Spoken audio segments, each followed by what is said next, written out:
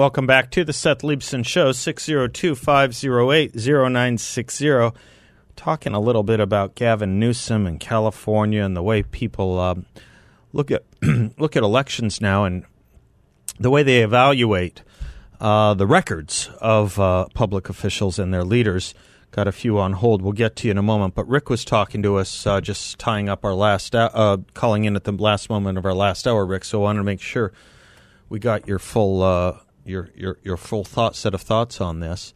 Well, I appreciate it, Seth. Thanks. I just had one kind of thought to add to that. Sure. In addition to what I was saying there, I think a big part of what's going on, in my estimation, is the media blackout that is happening. A whole lot of the information is not getting out to most, I think, is not getting out to most of the population.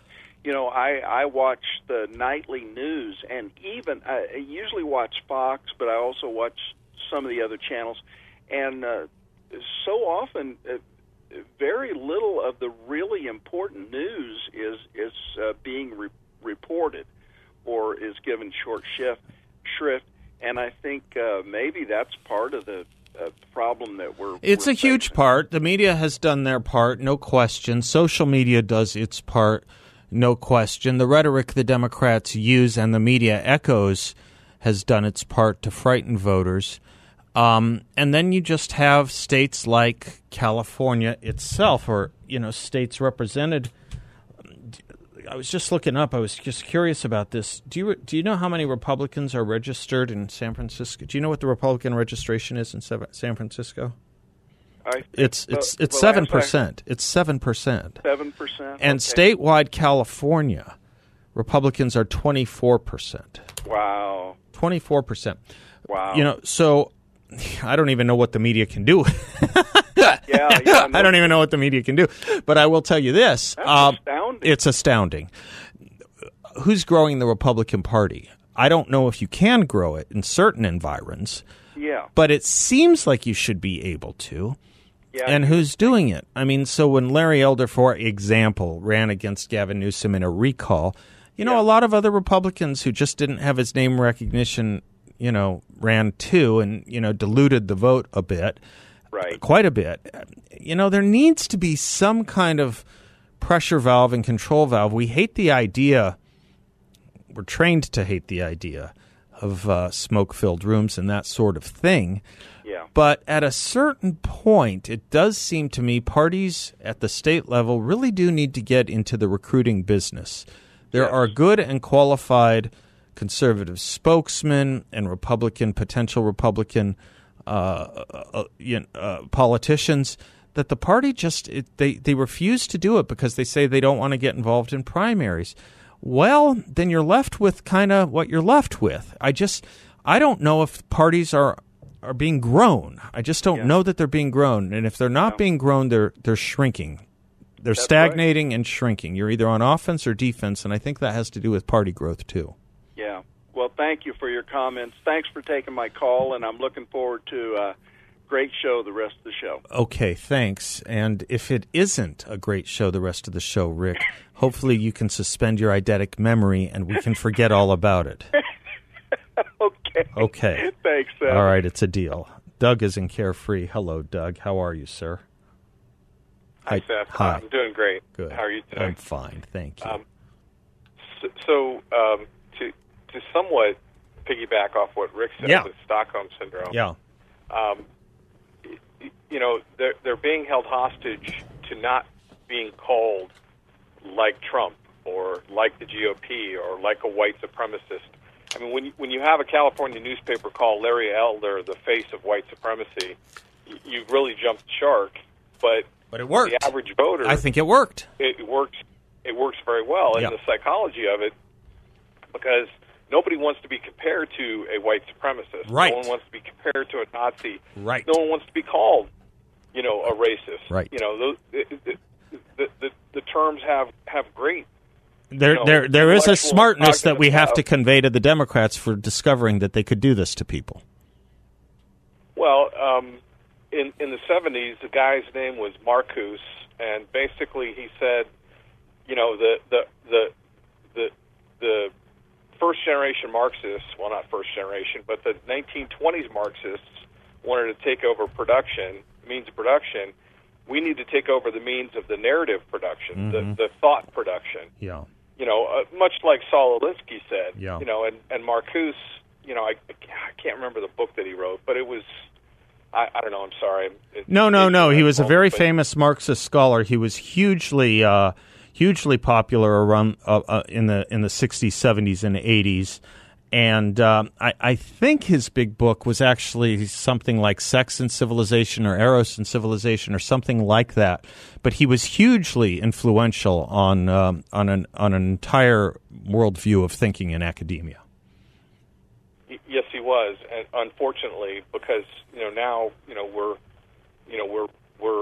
he sowed the wind and we're reaping the whirlwind of it, and it's very destructive because basically you have a state, the most populous state, huge, state GDP, and it's absolutely just coming apart at the seams, and so all these hundreds of thousands of people are fleeing, and they're infecting everywhere they end up, even though they're running away from just sheer insanity. They show up in Arizona and other states, and they infect. I think Hobbs lost personally to Lake because of what the Maricopa County Recorder did on Election Day with tabulators and all that. But that notwithstanding, we've suffered under hundreds of thousands of Californians, Oregonians, and Washingtonians that have come here, and despite fleeing dysfunction, have voted in dysfunction, and it's very frustrating, and I don't see how to fix it.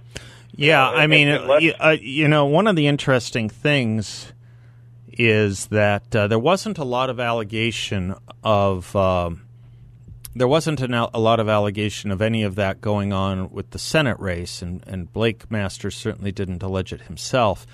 The question is, why do we keep voting that way in the races that aren't even under that kind of cloud of suspicion by such, right? I mean, there is something going on here, and there is something. I mean, I think Texas. I mean, I think whoever the Republican nominee is in 2024 is going to have to spend more time in Texas than years past. I honestly do.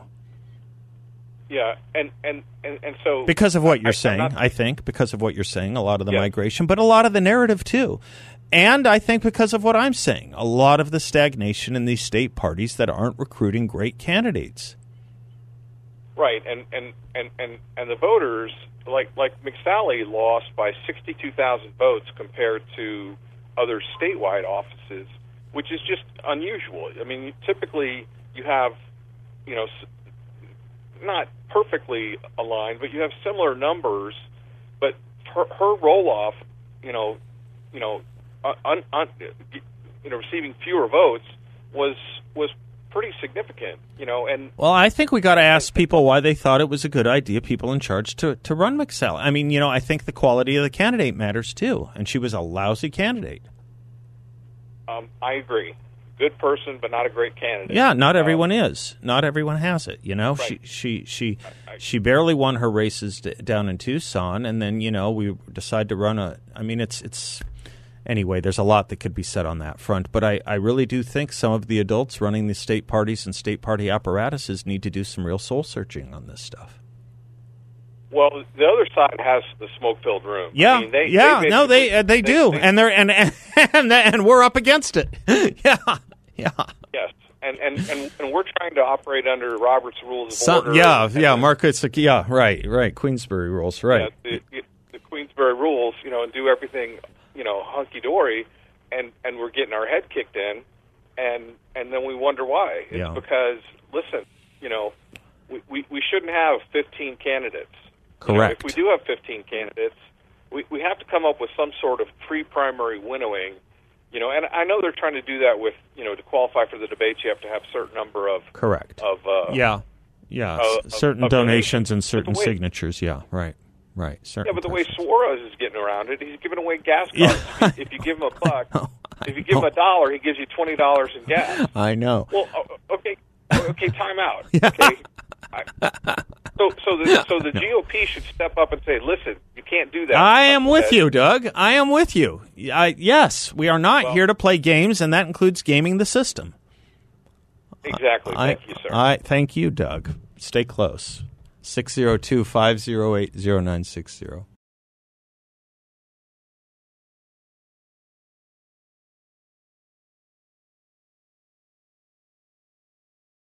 Did you find it? No? Welcome back to the Seth Leapston Show, 602-508-0960. Bill has this passive-aggressive way of eliminating music from my bumper that he doesn't like. Young David says he can't find American Dream by the Nitty Gritty Dirt Band with Linda Ronstadt on backup. It's important because he thought the Coconut Grove was in California, and I had to instruct young David that it's not. It's clearly in Florida, as he would know from that song. I said you could play it in our bumper, and should I not be doing this on air? Probably I should not be. What I should be. We're just living in it. Yeah, well, find the song and whatever you guys do. You have heard that we are partnering with Focus on the Family for a 2-day marriage conference, a great marriage conference on August 25th and 26th. It's at the Central Christian Church in Gilbert. And we're giving away some exclusive VIP tickets. It's called the Resist the Drift Conference, and you and your spouse can be one of 10 lucky couples who get to attend the conference on the house. And 5 couples will be invited to attend our pre-conference VIP meet and greet reception hosted by me. You'll have a special opportunity to meet the speakers, Greg and Aaron Smalley, be an intimate Q&A session, and obviously some snacks and appetizers as well. In addition to all that, the VIP ticket holders get reserved seating at the conference and a workbook to notate in during the weekend's 4 sessions of impactful teaching. So for a chance to win tickets and meet Greg and Aaron Smalley, go to 960thepatriot.com and click on the event banner. And if you're not feeling lucky, you can always just buy the tickets.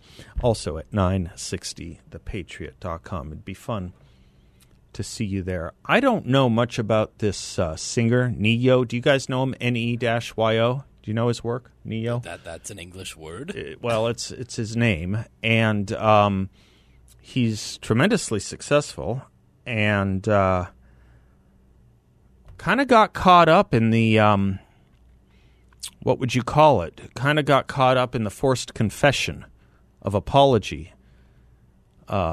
He was giving an interview on Saturday, and was asked about the whole transgender stuff.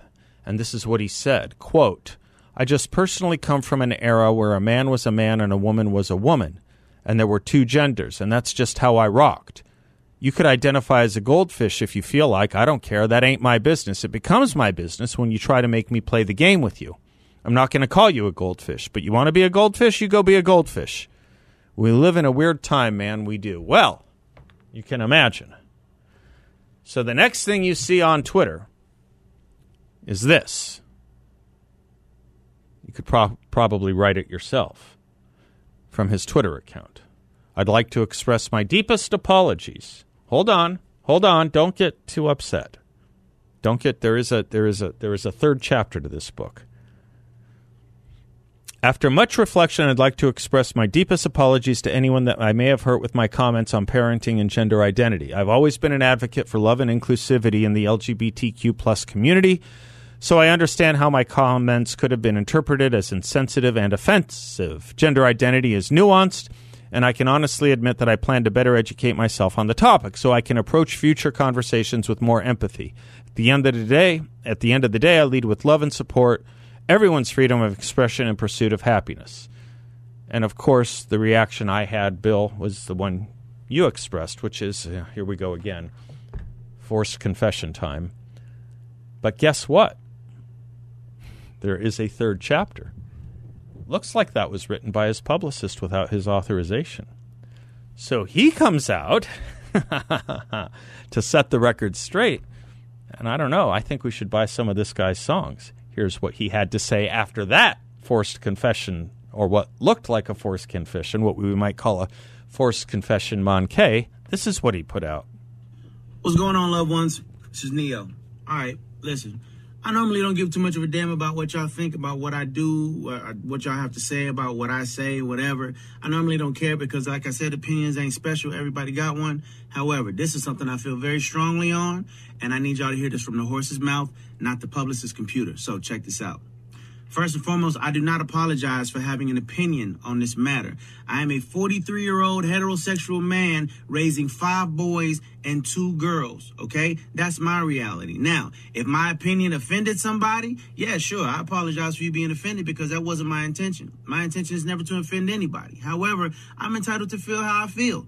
I'm absolutely entitled to feel how I feel the same way you are entitled to feel how you feel. I ain't asked nobody to follow me. I ain't asked nobody to agree with me. I was asked a question, and I answered the damn question, okay? I have no beef with the LGBTQIA plus community whatsoever. I ain't got no beef with y'all. Do whatever the hell it is you want to do. Do what you want to do with your kids.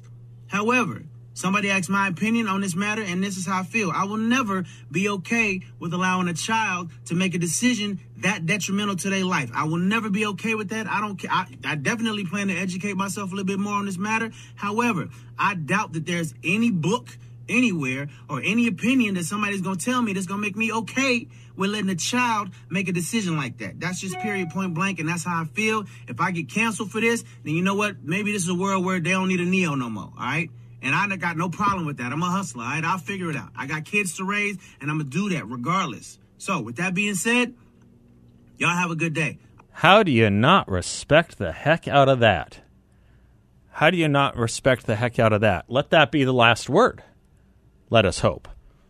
Let us hope he fired his publicist who wrote the apology on his behalf that he did not intend or mean. You know, you never know. You never know where your next coalition's coming from. You never know what one person you may not have heard of or what one precinct you would have not have expected it to come through can set off in the culture kampf we all live in. You never know. But I got to tell you, that kind of gave me chills. It kind of gave me chills. Now, it's an odd world where we have to get chills for standing up for common sense, and it's an odd world where we have to, you know, salute and stand up and celebrate normal civic rituals like a boy's a boy and a girl's a girl, and you think what you think and do whatever you want, but you're not going to impose your thought on me or my kids. And saying that is some kind of breakthrough notion that we have to celebrate and salute. But given the world we are in, we do. Given his own profession, he had to. I don't know how his publicist put out an apology on his behalf without his say-so or his okay. Or maybe it did and he changed his mind because he saw how it came out and read and made him look like less than what he wanted to look like. Maybe it made him look weak and he didn't like that. Be interesting to see, you know, how when you say something, the bullies go away when you're strong. It's when you start apologizing and showing weakness that they seize on you. I've seen it time and time and time again. When you come out forcefully, they don't go after you. I had a recent example with this at the state legislature. It was really interesting. But God love this guy. Good for him. Good for him. And if we now have to celebrate normal civic ritual, fine. Normal is outside the mainstream. Let's bring it back.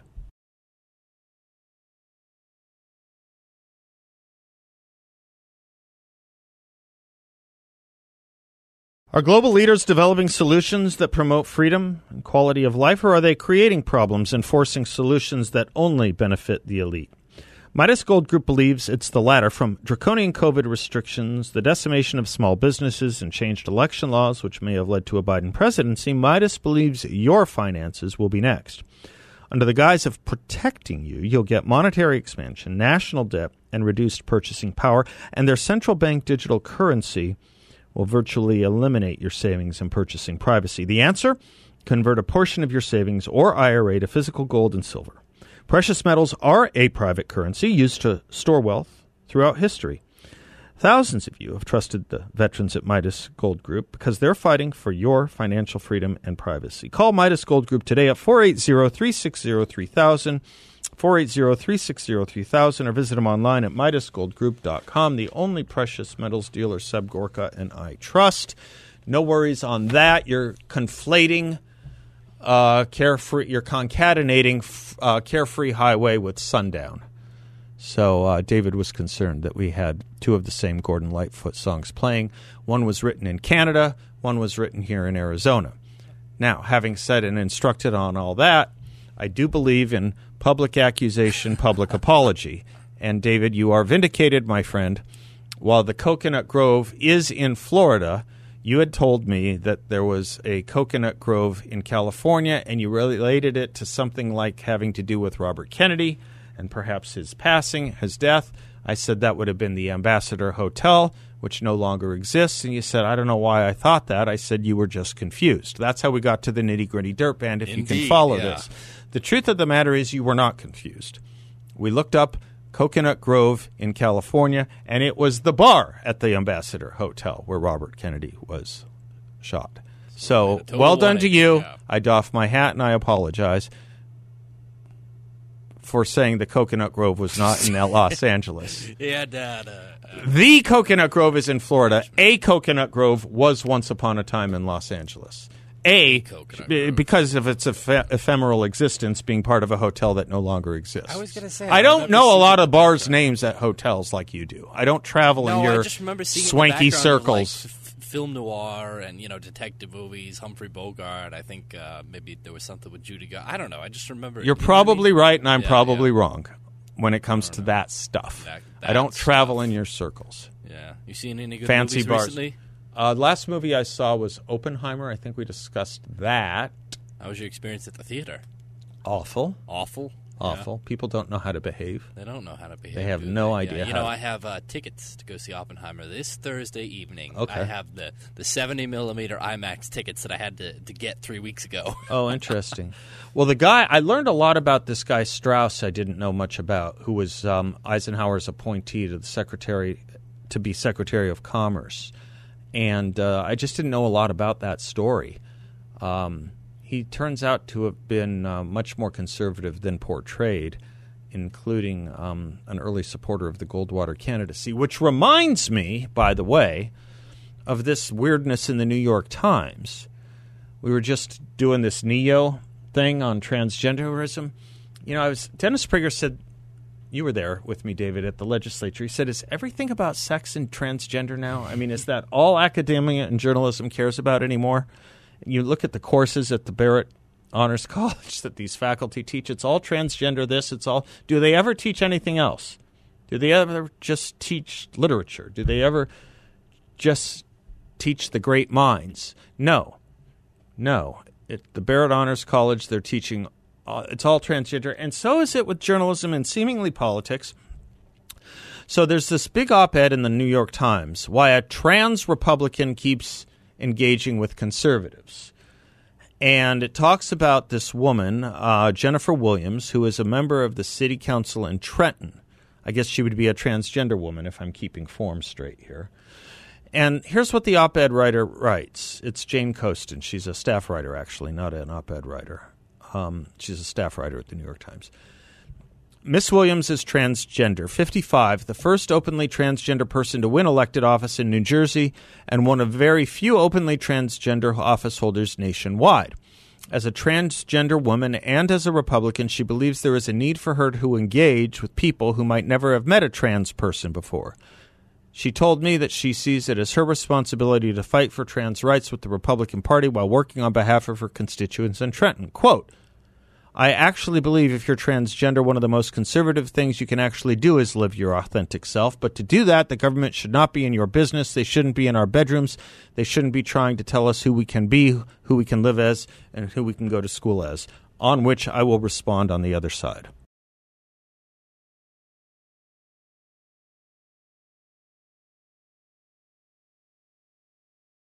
Bank failures, stock market volatility, speculation on a recession, the offing, inflation. What if you could invest in a portfolio with a high fixed rate of return that's not correlated to the stock market or the Federal Reserve? YRefy has that. They have a portfolio that is not correlated to the Fed or the stock market, and you can Turn your monthly income on or off. You can compound it, whatever you like, with no loss of principal if you need your money back at any time. There are no fees in this collateralized and secure portfolio from YRefi, and they are based here locally. They encourage you to stop by their offices. They're on 101 and Scottsdale Road. I've been there. You won't get a sales pitch. No one's going to ask you to sign a thing. But when you meet with the team at YRefi, you'll see why I like and trust them so much, and you can too. YRefi is a due diligence approved firm where you can earn up to a 10.25% fixed rate of return, a 10.25% fixed rate of return. Check them out at investYRefi.com. That's invest, the letter Y, then REFY.com, or call 888-YRefi34. 888-YRefi34. I was talking to you in the previous segment about this staff writer at the New York Times who's interviewing a transgender Republican in New Jersey. And she says, I actually believe if you're transgender, one of the most conservative things you can actually do is live your authentic self. But to do that, the government should not be in your business. They shouldn't be in our bedrooms. They shouldn't be trying to tell us who we can be, who we can live as, who we can go to school as. And my mind went back to, these people ever really break down and listen to what they're saying? Do we ever think about these talking points that just get thrown around like so much wisdom from Mount Olympus when it's nothing really more than pabulum? I was watching a thing the other day where someone was having me watch this show on dating or singles dating and matchmaking, and this guy says, I'm very tolerant. I won't date anyone who's pro-life. I'm totally tolerant. And I'm just wondering, do these guys listen to themselves? Do these words mean anything anymore? This person says one of the most conservative things you can do is live your authentic self. Well, maybe so, maybe not, depending on who you are and what your self is. I mean, there are certain selves I don't think I want being authentic. But then this nonsense. The government should not be in your business. Who's changing things here in these corporations? But moreover, they shouldn't be in our bedrooms, she says. How many years are we going to continue with this nonsense? They shouldn't be in our bedrooms. Whether it's the abortion or the transgender debate, does anyone know of abortions that take place in bedrooms or transgender surgeries that take place in... Why is it the bedroom? Why is it the bedroom? It's not. They keep saying it. I'm sorry, surgeries don't even take place in doctors' offices. They take place in operating rooms, emergency departments, hospitals. Do they say they don't want the government involved in emergency rooms and hospitals? Maybe. That's an argument. Maybe. But can we stop with in the bedrooms? It's nonsense. They shouldn't be trying to tell us who we can be, who we can live as, and who we can go to school as. Who we can go to school as. We just want I'm with you, babe.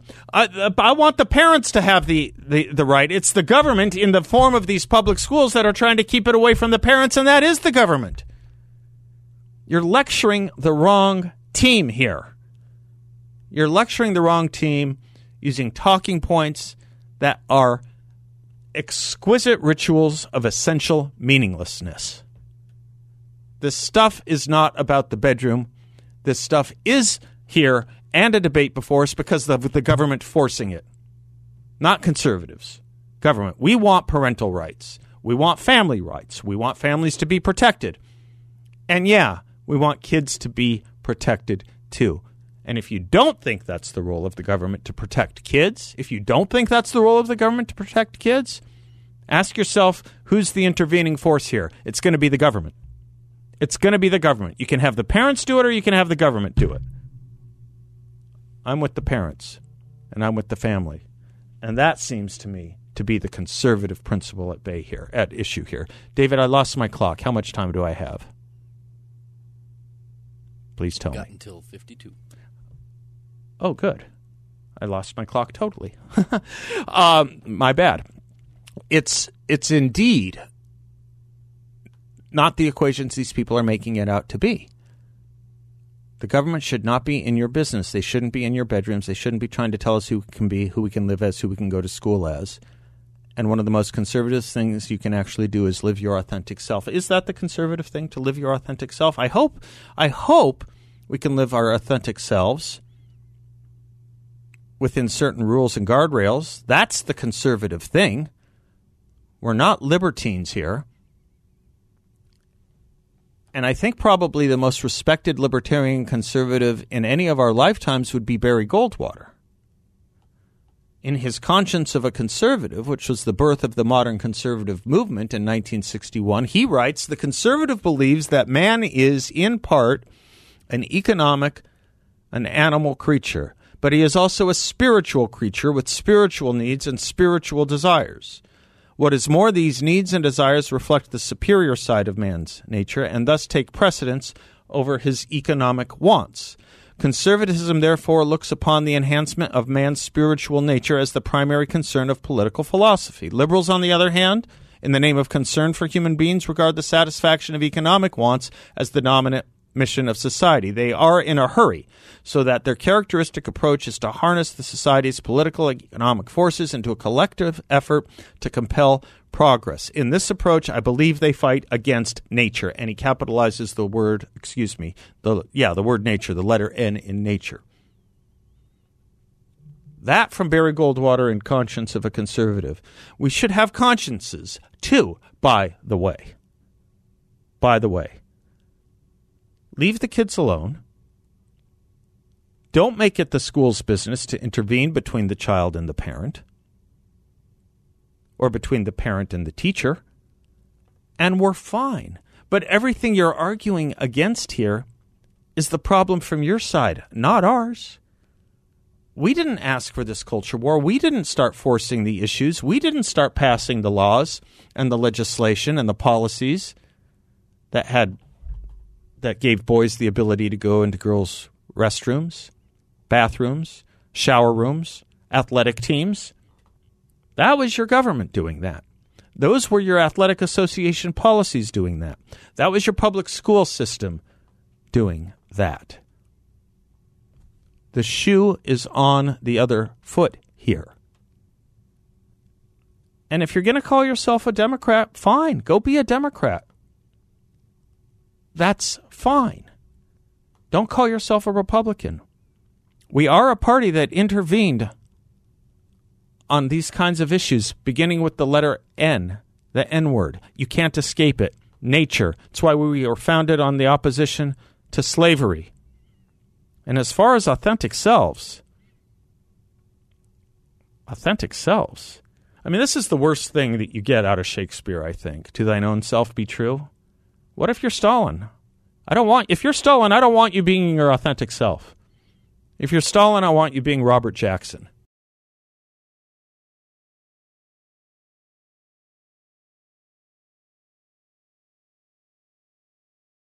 I was having speaking of this N-word, nature, that we can't seem to quite let go of and yet seemingly so earnestly try to overcome in so many of our political, societal, culture, conf disputes. I was having a discussion with a dear friend of mine about, how you know the laws of nature and what are their limits and what are they exactly. We know we were founded on them, but what are they exactly? There's a lot of places you can go, and those of you, of course, familiar with the Bible know that there are several references to the law written on your heart. Alush said it was something interesting. So you read the language, it's on your heart, not in your heart, meaning it maybe can be removed. Maybe. And there's a debate about if it's written on your heart when you're born, if it's the kind of natural sense of right and wrong that we're all born with. Where is the role for adulthood and parenting and instruction? And it seems to me that there is an ingrained sense of fairness and justice of sorts that we're born with, but they need to be channeled. They need to be directed. But one of the things my friend who asked me and was talking to me about this pointed to and reminded me of, in the book I often cite here, The Abolition of Man by C.S. Lewis in 1943, it actually has an interesting appendix where you can get C.S. Lewis's rendition of all these various philosophies and religions of centuries and millennia past that agree on all these basics and all these fundamentals that constitute human nature. And it's really good and important. For example, He gives you on the law of magnanimity, Cicero. There are two kinds of injustice. The first is found in those who do an injury, the second in those who fail to protect another from injury when they can. You can get it from Thomas Hooker. Men always knew that when force and injury was offended, they might be defenders of themselves. They knew that howsoever men may seek their own commodity, yet if this were done with injury unto others, it was not to be suffered. You can get it from ancient Egyptians. To take no notice of a violent attack is to strengthen the heart of the enemy. You can get it from Virgil in the Aeneid. They came to the fields of joy, the fresh turf of the fortunate woods and the dwellings of the blessed. Here was the company of those who had suffered wounds fighting for their fatherland. You can get it from the Stoics, like in Seneca, praise and imitate the man to whom, while life is pleasing, death is not grievous. You can get it from the ancient Chinese. The master said, love learning, and if attacked, be ready to die for the good way. The good way. We're expected to know what the good and the bad is. And there is a big push in this society to confuse those things. As, speaking of C.S. Lewis, as the instruction to Wormwood goes, your task is to fuddle them.